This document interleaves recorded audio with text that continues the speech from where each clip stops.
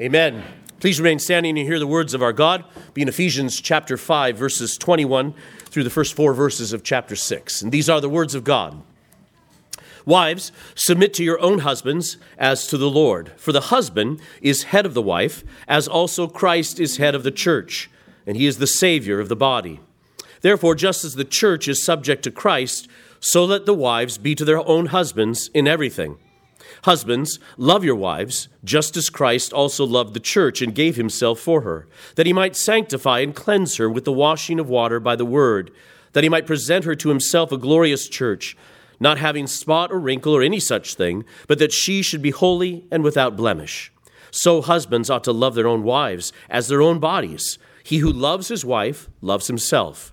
For no one ever hated his own flesh, but nourishes and cherishes it, just as the Lord does the church. For we are members of his body, of his flesh, and of his bones. For this reason a man shall leave his father and mother and be joined to his wife, and the two shall become one flesh. This is a great mystery, but I speak concerning Christ and the church.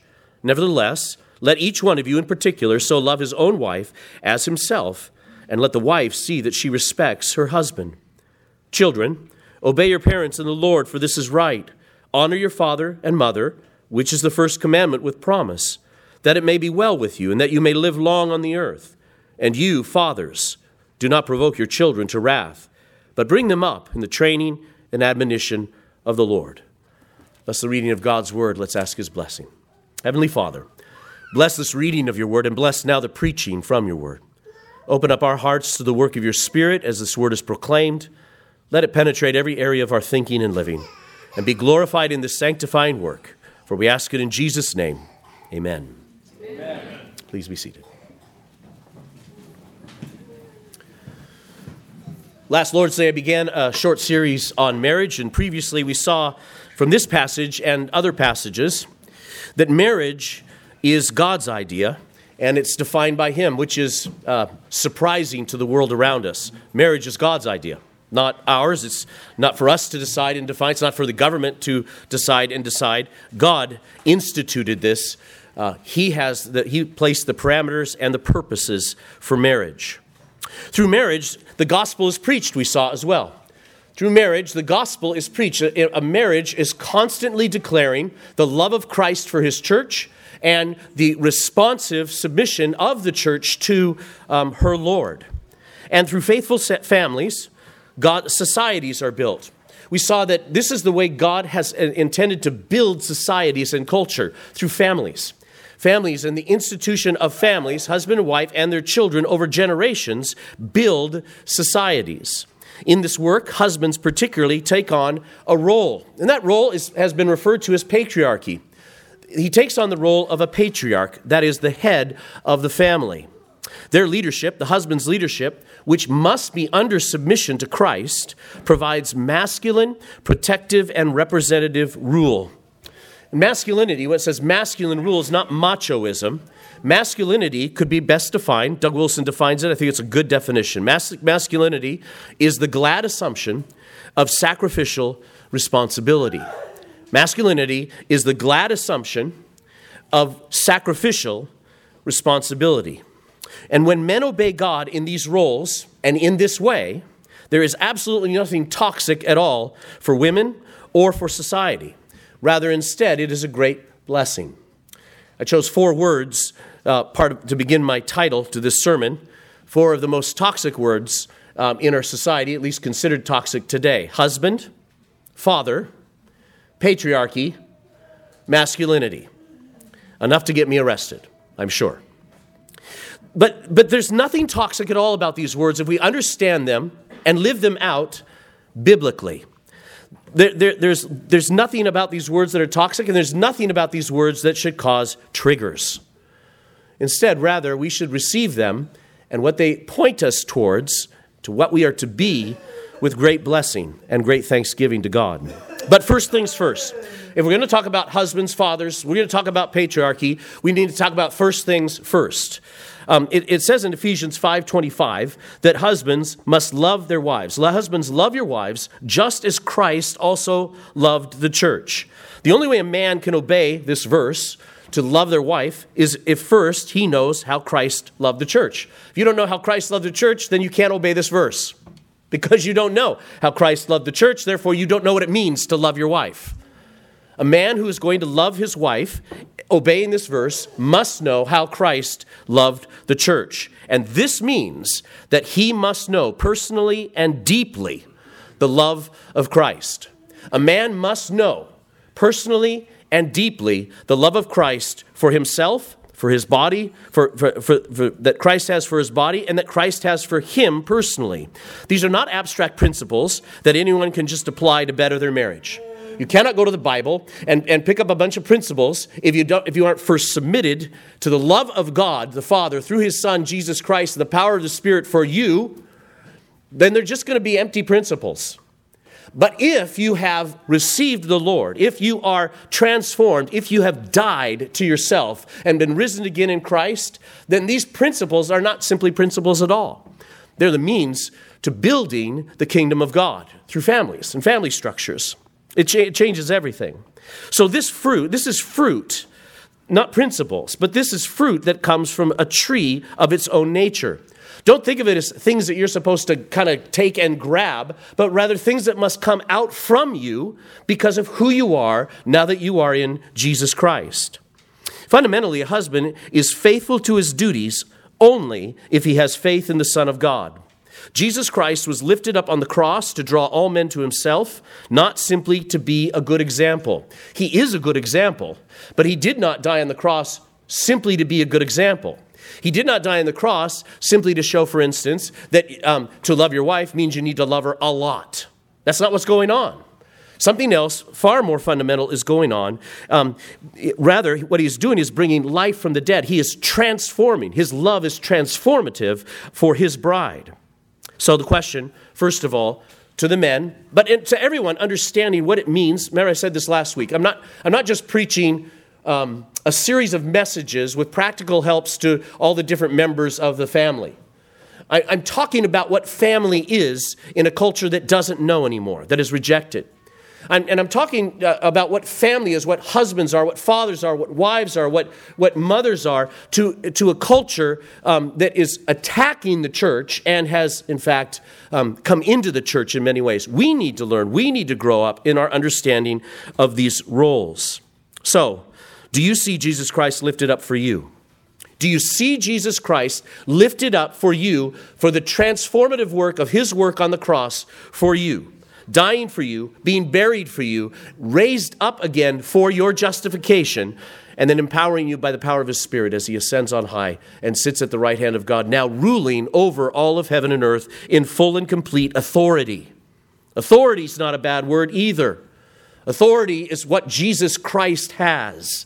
Full and complete authority over you. Over you. Have you called upon his name? Have you believed that he was raised from the dead? First things first. It is also a call, if you're going to be a father, if you're going to be a husband, it is also a call fundamentally of discipleship, of following the Lord Jesus Christ, of imitating him, of doing what he says, when he says it, and how he says to do it. For a man to truly love his wife, in fact, he must love someone else even more than his wife. He must love his wife second, with his first love being to the Lord himself. Luke 14, Jesus says, if anyone comes to me and does not hate his father and mother, wife and children, brothers and sisters, yes, and his own life also, he cannot be my disciple. Loyalty to the Lord Jesus Christ comes far above loyalty to anyone or anything else. A call to be a good father, a good husband, a call to build faithful societies with family structures that are strong and godly requires absolute loyalty to the Lord Jesus Christ. Absolute loyalty to the Lord Jesus Christ. His life, your life, must now be a life crucified in Christ and lived by faith in the grace of God, as Paul says in Galatians 2. To almost every marriage problem that exists, almost every marriage problem that ever existed, the husband should always concern himself first with this: do I love the Lord Jesus Christ? Have I given my full and complete loyalty to him? because that's where it always must start. That's where it always must begin. Has His grace had its way with you? Has His grace had its way with you? Because being a disciple of the Lord Jesus Christ is not a ball and chain. Being a disciple of the Lord Jesus Christ is a cup of grace. It's an overflow of blessing. It is the outpouring of His Spirit that bears the fruit of the Spirit outside of you. It is a glorious joy to be a slave to Jesus Christ. It's this weird paradox. You must die. You must give it all away. Everything, all of it. And you receive all of it back in great blessing, crowned with glory, as a follower of the Lord Jesus Christ. This is the work of discipleship. And this is why it is so important that we, each one of us, gives ourselves and our loyalty first to Jesus, and then to our family, and then to our wife. So, has His grace had its way with you? This is where it must begin. We're in the middle of Ephesians chapter 5 and 6 right here, which is the middle or the second section of Ephesians. Ephesians 4, 5, and 6, full of commands to disciples. Just full of commands, all kinds of things that you must do. But they come on the heels of the first three chapters of Ephesians. Do you know this? And the first three chapters of Ephesians have not a single command, but simply declarations of truth, of who we are, who you are in Christ, what Christ has done for you. You never obey God. You always, therefore, obey God. You always obey God out of what He has given you, out of what He has done for you, out of where He has led you. This is not a religion of works. This is a religion of outworking what God is doing in us. And this, you know why husbands need to get this? Because they need to instruct their children. They need to lead their wives in the same way, with an outpouring of grace, with an outpouring of giving and overflowing love and affection. And where do they get that? Well, they get that as an overflow from what they have received in their own discipleship, in their own following of Jesus. So Ephesians 1 through 3 has to have its way with you before you ever do anything in Ephesians 4 through 6. And that's why I believe that the prayer, if you turn to the end of chapter 3 of Ephesians, is so important. And side note, husbands, this ought to be a prayer for your wife. This ought to be a prayer for your children. Wives, this ought to be a prayer for your husband. And this ought to be a prayer for your children as well. Ephesians 3:14, for this reason, because of everything I just said in the last three chapters, Paul is saying, the first three chapters, for this reason, I bow my knees to the Father of our Lord Jesus Christ, from whom the whole family in heaven and earth is named, that He would grant you, according to the riches of His glory, to be strengthened with might through His Spirit in the inner man, that Christ may dwell in your hearts through faith, that you, being rooted and grounded in love, may be able to comprehend, get your mind around, with all the saints, what is the width and length and depth and height, to know the love of Christ, which passes knowledge, that you may be filled with all the fullness of God. That's a prayer. That is a prayer for you to pray for your family and for yourself. God, fill me with a comprehension of the love that has been declared over me through Jesus Christ and empowered by God's Spirit. Now, I want you to look back on the beginning of this prayer, though, again. For this reason, Paul writes, I bow my knees to the Father of the Lord Jesus Christ, from whom the whole family in heaven and earth is named. Interesting choice of words. We are to pray to God our Father, in the Greek that is the pater, from whom the whole family, that is the patria, the whole family, the definition of patria is a lineage running back to some progenitor. So for the whole family, all families, the whole idea of family, the whole idea of patria, of a patriarchy, the whole idea of this comes from the father, pater. Well, it's not, sometimes we get it mixed up. We think that we call God Father because He's kind of like fathers. It's the other way around. Fathers, you're called fathers because the role that you are to have is like God the Father. He is the perfect Father. He is the eternal Father. He is the eternal progenitor, the one from whom all things come, and the one that takes responsibility for everything. So we pray to God our Father, Pater, from whom the whole family, patria, in heaven and earth is named. This is where we get the word patriarch. Now, patriarch is a compound word. Pater, father, and arche, rule. So a patriarch is one who rules, arche, as a father. And those two ideas must go together. Rule implies authority, and father implies a covenantal structure with personal, masculine leadership. God the Father has built patriarchy into the very fabric of the cosmos because he is a patriarch, because he is God the Father. It's not a question of whether men will be ruling, and it never has been, but which ones and how. The exception, when we find in times where women are temporarily ruling, it always is due to absent or abdicating fathers who are not taking their role, who are not taking their place. And so the exception simply proves the rule. Father rule, patriarch. Father rule. What does this mean? Father rule.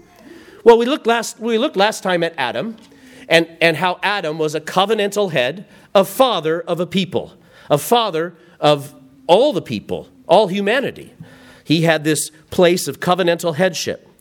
And so Adam is established as the first human patriarch. And he blew it. He blew it. Patriarchy, father rule, describes the practice of men providing for and protecting women and children.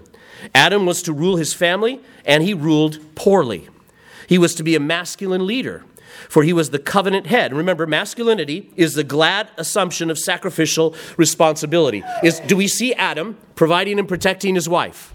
Do we see Adam, once she falls, when she sins, do you see him taking glad sacrificial responsibility?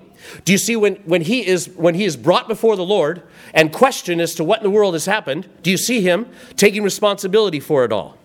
Instead, when something went wrong in his family, Adam said, "But God, she gave me the fruit and you gave me the woman." That is the definition of a wimp. That is the definition of someone who refuses to take responsibility but instead points, making excuses. Sun was in my eyes. The covenant, this is what happened because of this, had dire consequences for all of those that were under then his patriarchy, under his covenant headship. Westminster Confession, Shorter Catechism, number 16, says, "The covenant being made with Adam, not only for himself, but for his posterity, all mankind, descending from him by ordinary generation, sinned in him and fell with him in his first transgression." We saw this. This comes out of Romans 5, verse 12 and verse 17. Romans 5:12, "Therefore, just as through one man sin entered the world, and death through sin, and thus death spread to all men because all sinned." Death did not spread, and sin did not spread to all mankind because of Eve's sin, but because of Adam's sin, because he was the covenant head. He was the patriarch. Romans 5:17, "Then for if by one man's offense death reigned through the one, much more those who receive abundance of grace and the gift of righteousness will reign in life through the one, Jesus Christ," through the second Adam, the second patriarch of the new humanity. So being transferred from the one humanity gets us out of this place where sin has been placed upon us and death and all of the curse, and instead placed under the new Adam who obeyed God perfectly, who obeyed God actively and passively as well, who obeyed God and took upon himself our sin, cleansing us so that we might be able to be reconciled to God the Father. He took responsibility for his bride. God, who is rich in mercy, as a ruling father, sent his son to be a new Adam. That man gave his life for the sins of his bride. That man gave his life for the sins of his bride. The first Adam disobeyed at a tree, and the second Adam obeyed on a tree. That is patriarchy. That is true patriarchy. And so patriarchy is built into all the cosmos. It's built into redemptive history. We cannot escape it. We can only mess it up. We cannot escape it. So, How did patriarchy then get such a bad name? Well, a lot of different ways. Just choose any male name and there would be one of the reasons. We all mess it up so many ways. But there's a couple of things we can look at and learn to repent from. There are two bad ditches with regard to patriarchy. There's two places where we're not taking responsibility. We're not being patriarchs. One is the wooden patriarchy, and the other is the spineless patriarchy. The wooden patriarchy is the patriarch, the man who bellows and laments through his house, "Why won't they follow me?" Like, I'm the patriarch, I'm the head. That's a wooden patriarch. And the spineless patriarch is the one who always asks, "Look, let's just make it easy. What would you like to do? What would you like to do?" In both situations, what we have are husbands and fathers who will not take responsibility, but place the blame somewhere else. And when they don't take responsibility, they don't have authority, because authority flows to those who take responsibility. Authority flows to those who take responsibility. Each man has his sinful tendencies, and we so some of us have a tendency to lean towards the wooden patriarch. "Look, woman, here's what it said. What's your problem?" And others have a careen to the other side, to the other ditch, which is, "Dear, what would you like to do?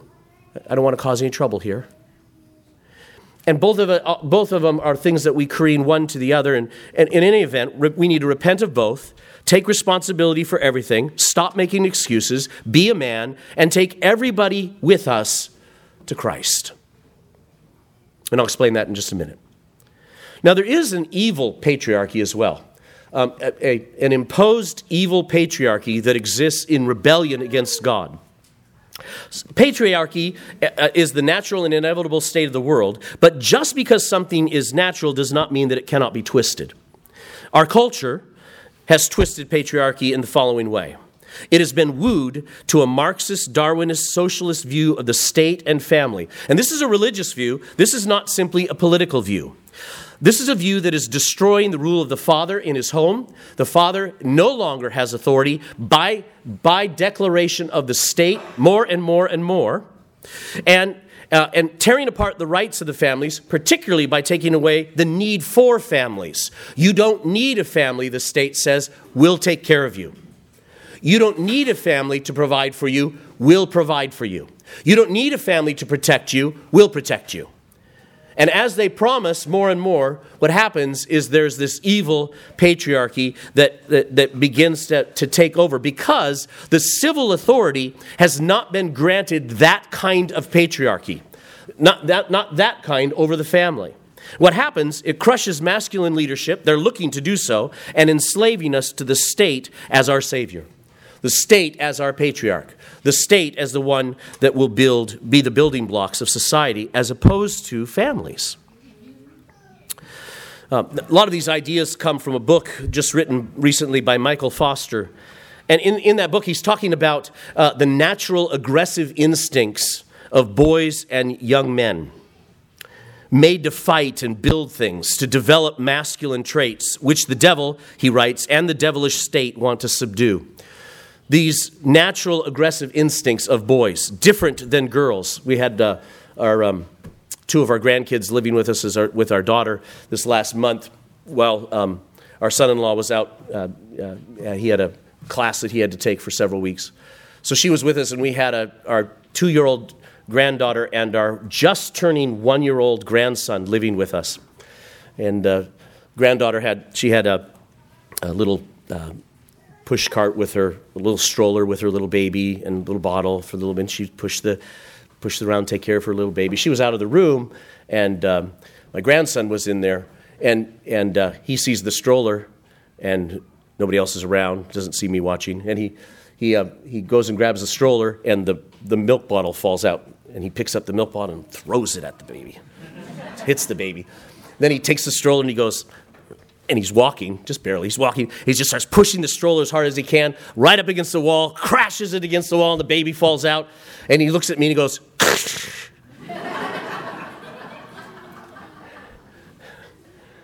I'm sure that they didn't teach him that. Let's give you little instructions on how to break things. This is the natural aggressive instincts of boys and young men. And here's what Foster writes. He says, young men, in this attack by the state, young men are always the target of an evil patriarchy, to subdue them, to harness them for their own good, or to subdue them or destroy them, who want to enslave them for their own ends. But like Rome, they offer bread and circuses, fruitless pursuits to escape into, rather than doing the hard work of fighting, building. In our day, the technique has been perfected with porn and, to a lesser extent, video games. Men who are hooked up like junkies to the dopamine drip of virtual fornication and fake dominion are worthless for the task of being fruitful in real life and imposing genuine order on their worlds.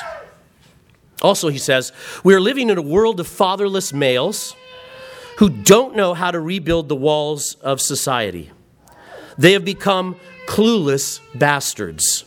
They know how to build, explore, and conquer in video games. The reason that God creates man on the earth, according to Genesis, is for productive representative rulership. This is what it means to exercise dominion, to fruitfully order the world in God's stead. And he writes this, he says, there's no hint in the Bible that your aggressive instincts are a result of the fall, which is against what our society and culture is teaching. Boys need to calm down. They need to quiet down. They need to be more gentle. But there's no hint in the Bible that your aggressive instincts are a result of the fall. You are not, in other words, a defective woman. Or you could put it this way, boys are not supposed to grow up to be sweet little girls. Your desire to conquer and to subdue, to hew down and to build up, to form and to shape has nothing to do with the curse. It is man's natural pre-fall created purpose. You yearn to bend the world to your will because Adam was created to bend the world to his will. Where things go wrong is not with our natural yearnings, but with our wills themselves. We are to do these things on behalf of God, but when Adam refused as God's son, we refused in him. And that rebellion is the part that needs to be mortified, not the natural aggressive instincts to begin with. This is the work of twisting with patriarchy or trying to keep men away from growing up to be godly men. Godly leaders. Men are made for dominion and men are made to lead.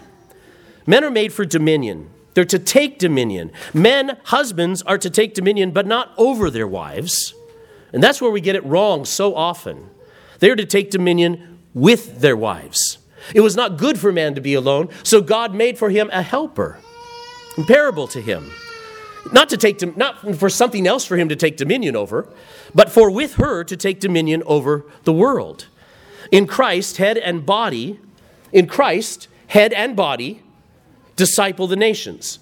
Jesus, ascending to the throne, turns to the church, turns to the apostles, and says, all authority in heaven and earth has been given to me. Now you go and disciple the nations. Right? He gives to the body so that head and body together are in charge of discipling the nations. In Christ, head and body disciple the nations. In Christ, there is a king and a queen. In Christ, high priest and church together approach God. The church is to approach God in worship and does so with Christ in his name. These are things that we do together. The dominion work that we do together in Christ. And the husband is to imitate Christ in this as the head. But we must not think as egalitarians in this. Men and women are equal in value and worth, but the scripture rejects a functional equality. God designed men and women to take dominion together, but to do so with different relations and roles in human relationships, in marriage and in the church and in society. For instance, men make money and women make people. And that can bother you. It can bother the women to hear that, but there's a reason. So men make money, which is a sign of dominion. Sign of dominion. They've gone up and made stuff. They're providing. They're taking dominion. Women, fundamentally, make people. Now, what's more important? Money or people? If you're going to fill the earth. Okay? Men make money, dominion, and women make people, dominion. But our culture has so devalued people, so devalued the importance of people and people-making, for instance, our whole abortion industry, a complete and utter destruction of what it means to nurture life-giving people. And then the overvalued career and personal fulfillment that brings forth a daycare center, state-run education, because I don't want to be bothered by these children to pursue what is most important to me, that we miss the point. We miss the point and the blessing. In addition, fathers are to take dominion, but not over their children. They are to take dominion with their children. So husbands and wives together bring forth a family that he has complete responsibility over, and she brings forth the nurturing, the household, the home, the place where all the nurturing takes place. And the children there are also not his slaves, they're not his subjects. They are arrows to be fashioned to stand with him against the enemies of the gate. They're to be the next generations, the ones who stand on our shoulders and take the gospel and his kingdom further and further. Men are made for dominion. And men are made also to lead. Absolutely. Men are made to be leaders. But where? But lead where? Where should they be leading? And this is where I want to come back to, where are we to be taking everybody? What does it mean to lead? Well, since the chief end of marriage and the chief end of man, we've determined, is to glorify God, then the chief role of husbands and fathers is to lead those under their care to Christ. Lead your people to Christ. Lead by example. Lead by imitating Christ himself, who brings us to the Father. Are you the first to be in the Word in your home? Are you the first in the Word? Are you the first to be singing the Psalms and worshiping robustly and with faith? Are you the one first to be in prayer? First to be talking to God about your family long before you ever talk to your family about your family? Are you instructing from the Word like the father in Proverbs? Have you noticed in Proverbs, Solomon is speaking to his son. All the book of Proverbs is a father talking and instructing his son about everything. That's what a father does. He instructs his son and his children about everything, including in Proverbs, instructing them to listen to and obey their mother and to listen to her wisdom. Because wisdom is a lady. So this father is constantly, responsibly instructing, leading, discipling his children. Are you doing that? That's what it means to lead. Leading is not about you get to break the tie, you get to be the boss. Leading is about taking your people to Jesus and together growing them up with you to stand in the gate against his enemies. Leading your family is about showing them what it means to give sacrificial love, to take responsibility for everything. Fathers, you are the responsible head of your children's upbringing. Ephesians 6:4 again. Fathers, do not provoke your children to wrath, but bring them up in the training and admonition of the Lord. Do not provoke your children to wrath. You know how many different kinds of applications there are for that? Do not act in a way, do not have sins of omission and commission, do not neglect, abdicate, or be absent in such a way that you bring the wrath of God upon your children. You're their head. Do not do that. Instead, he says, bring them up in the training and admonition of the Lord, which is the complete, it's the complete entire culturalization of the next generation into the family of God, his worldview, his culture, his ways, his loves. Your job is to make sure that's what their loves are. That's what a father does. Imparts his love for God the Father, and the love that Christ has for the Father, and shows a son, shows the children, leads them into the same love. Husbands are to imitate Christ, who sanctifies his bride with the washing by the word. 5:26. Your wife is to become more lovely because of the way you lead. Husbands, love your wives as Christ loved the church.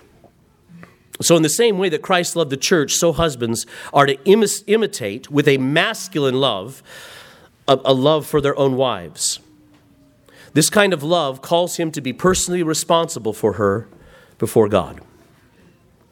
The love is supposed to be efficacious, 27, that he might present her to himself a glorious church, not having spot or wrinkle or any such thing, but that she should be holy and without blemish. That's what Christ's love does for the church. So consider this optimistic love also, efficacious and optimistic love, which sees past all imperfections and creates a more lovely wife because of this love. But my wife's not lovely, and she's not responding to my love in a lovely way. Well, couldn't Jesus have said that about the church? But a love that is like Jesus is optimistic. Paul writes, I'm convinced of this, that he who began a good work in you will complete it till the day of Christ Jesus. Because I know the love of my Son. I know the power of the Holy Spirit. I know where he's taking you. And then Paul writes, husbands, love your wives in the same way. The same optimistic love. Wherever your marriage is at right now, you are called upon to have the optimistic love that Jesus Christ has for his church.